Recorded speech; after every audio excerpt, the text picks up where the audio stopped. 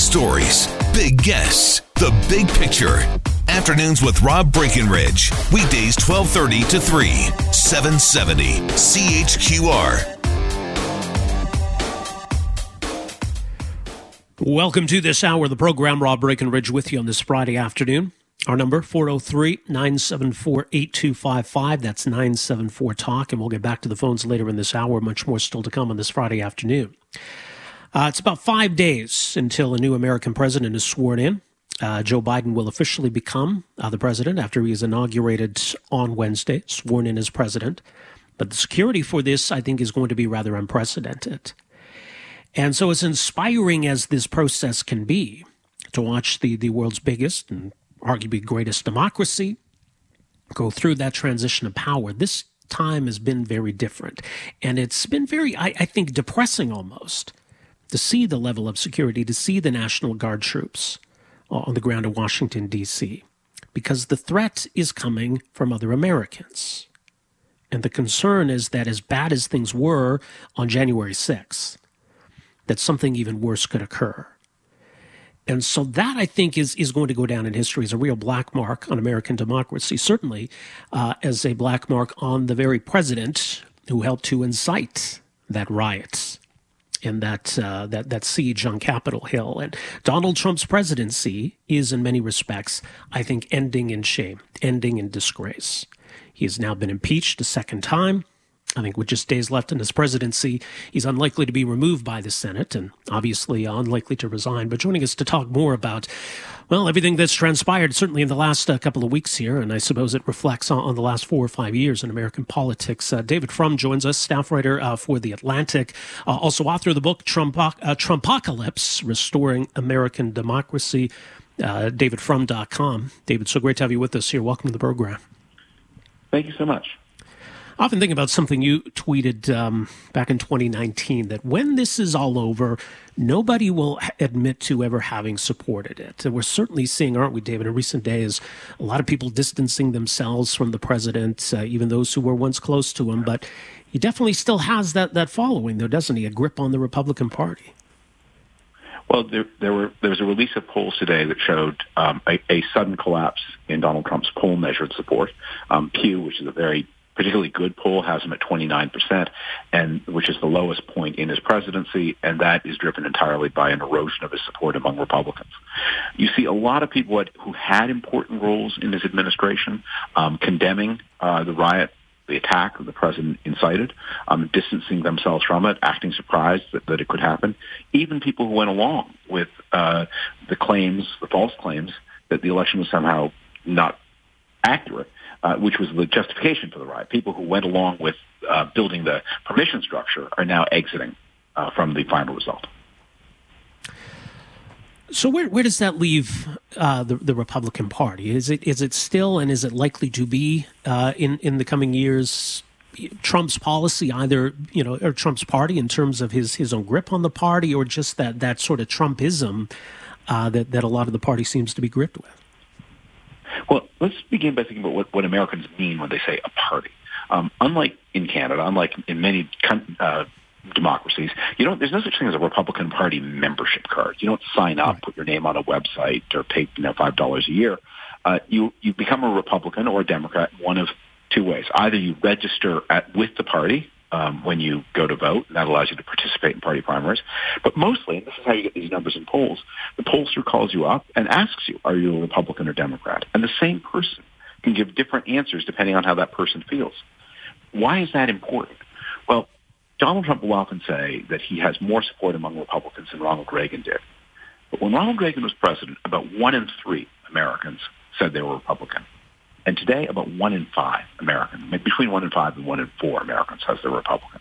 So, yeah, Donald Trump has this grip on a party, but what he's been doing is driving people out of that party.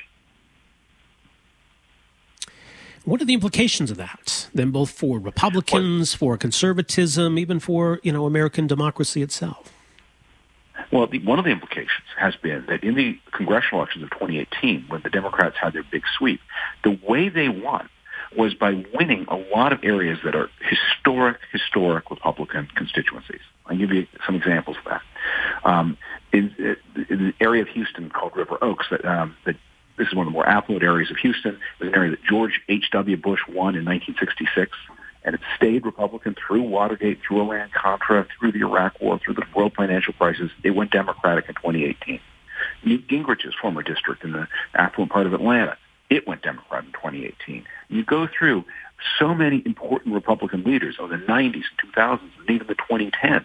Their districts went Democratic in 2018. Basically what happened was where you had, people with mortgages, college educations, little something in the bank, maybe own a share of a business near a city, those people have flipped away from the Republican Party, especially the women. The women have flipped massively against the Republican Party.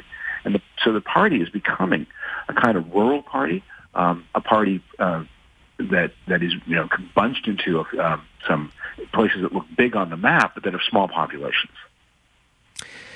When we look back to 2016 and we were told that, especially in the Rust Belt, there was a lot of economic anxiety that was maybe driving support for Trump, or people were looking for an outsider maybe to shake things up, that there were maybe more respectable explanations for support for Donald Trump. What we saw on display last Wednesday, both in terms of those who were involved in this rally and certainly amongst those who stormed the Capitol, this wasn't economic anxiety. There were people who were looking, for some change in politics. There's something much more ominous or sinister at Fort here. What is it about those individuals who were so passionate about this guy and are capable of doing the things that we saw last week? Well, one of the people who took part in the attack arrived in Washington by her private jet. She was a successful real estate agent in Texas. Look, it costs money to get from wherever you are to Washington, D.C. And it costs money to stay here. And so the people who took part in that riot, as we're learning about them, they are not people with painkiller addictions, or maybe they do, but they're not economically hard-pressed. A son of a judge was one of the people arrested. A number of retired military people. It looks like there were a number of police officers there, and a lot of people who are not had steady, stable jobs.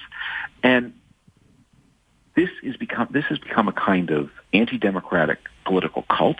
You see its equivalent all over the developed world. There may be equivalents in Canada. Canada suffered rather less from this kind of politics. But when you have people who just don't respect the outcome of elections if they don't win. Well, and that was, the dangerous precedent here. I mean, it's good to see now some Republicans, even apparently the vice president, called the vice president-elect to congratulate her today. I mean, Republicans acknowledging the election results should be a given, should be a no-brainer in the current context. It's almost something to be applauded. But the idea that the other side always cheats. So if they won, they cheated. If we won, they cheated. They just weren't successful in cheating. That doesn't bode well for democracy, does it? Yeah, but there are 150 million ballots cast in the last election. Is it possible that some of them were not valid? Sure, but it's important to understand when people talk about cheating what that typically means in the United States. When people cast a false ballot, the way that typically happens is somebody had a strong intention to vote some way, got an absentee ballot, and then died before Election Day. And their children, their spouse, tries to honor that person's wishes by casting the ballot that they would have cast had they lived a little bit longer. And because those people are older, because the people who cast these false ballots are recently deceased, they're typically older, and therefore they're typically Republican. So you have, of the identifiable proven cases of voter fraud we had in 2020, the vast majority of them involve just that kind of person, a Republican who died and whose wife or husband or children tried to cast their ballot for them illegally. Right, which certainly doesn't fit with that narrative that somehow the election was stolen from Donald Trump. And I mean, Donald Trump has always been that way. I mean, he accused Ted Cruz of rigging, I think it was in the Iowa caucuses in 2016. I mean, anything that's ever not gone Donald Trump's way, so it was rigged. Of being rigged against him exactly. when he didn't win an Emmy. So, I mean, that speaks to I think, a narcissism that I think Donald Trump can reasonably be accused of. But when we look at certainly what's transpired the last couple of weeks, or even since the election, I mean, it's more than just narcissism, isn't it? Well, when people first saw the images from the Capitol, there were a lot of the people who arrived there and didn't quite know what they were doing. And they milled around and they took selfies. And so people got those images early and saw something that looked like obviously terribly inappropriate and upsetting and dangerous, but didn't look as violent.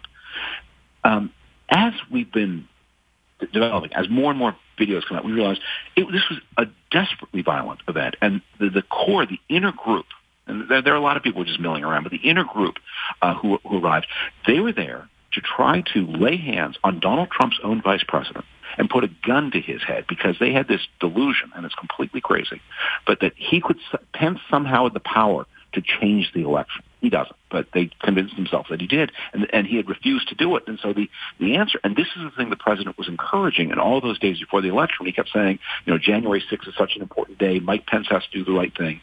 He thought that Pence had this magical power, and he encouraged his supporters to use violence to force Pence when Pence wouldn't do it. They were going their plans to assassinate and kill other political leaders. And we came very close. And by the way, they all had video with them. We came very close to these gangs live streaming the execution of American political figures. Just think where we'd be if they'd been a little bit more successful. Well, we got more details today, didn't we, on just how close they were. At one point, they were awfully close, about a minute behind, behind where the vice president was. So that's horrifying to think. Yeah. So when people think about this, it's not just that the president incited violence. It's not just that he tried to overthrow an election. His scheme, the mechanism, was an attack on his own vice president. So with just days to go, I mean, it seems pretty clear that Donald Trump's not resigning. The Senate's not going to have an opportunity to remove him, most likely. The vice president almost seems to have taken over responsibilities here in these final days. Do you anticipate some relative calm or quiet, at least coming from Donald Trump, who knows about some of his supporters? What are you bracing for or anticipating over the next few days here? Well, this is a Friday. It's 4:15 or thereabouts here on the East Coast. We have had a series of pardon drops late on Friday nights. The president may try one of those tonight. The impeachment does put some pressure on Donald Trump because Mitch McConnell, the Republican leader in the Senate, who controls the votes that will decide what happens to the impeachment and how fast, the impeachment of the House gives him the ability to say to Donald Trump, I can protect you if you behave. If there are no more outbursts, if there are no more attacks, if there are no outrageous pardons, I can protect you. But if you misbehave, I will stop protecting you, and you will be removed from office before January the 20th. The impeachment process also, as the whole world is going to hear, there's some precedents from the 19th century where impeachment trials can continue even after the person has left office. There was a corruption case in the 1870s where a federal official, not a president, resigned to avoid impeachment, and the House impeached, and the Senate put that person on trial anyway to say just resigning and getting out of town doesn't protect you if you've done something wrong. And do you think that's an important principle, one worth pursuing here? I think we need to get. I've always thought it is much more important to find out what happened than to impose consequences. Mm-hmm. And so I think we just need to get to the bottom of the important questions about the events of January 6th.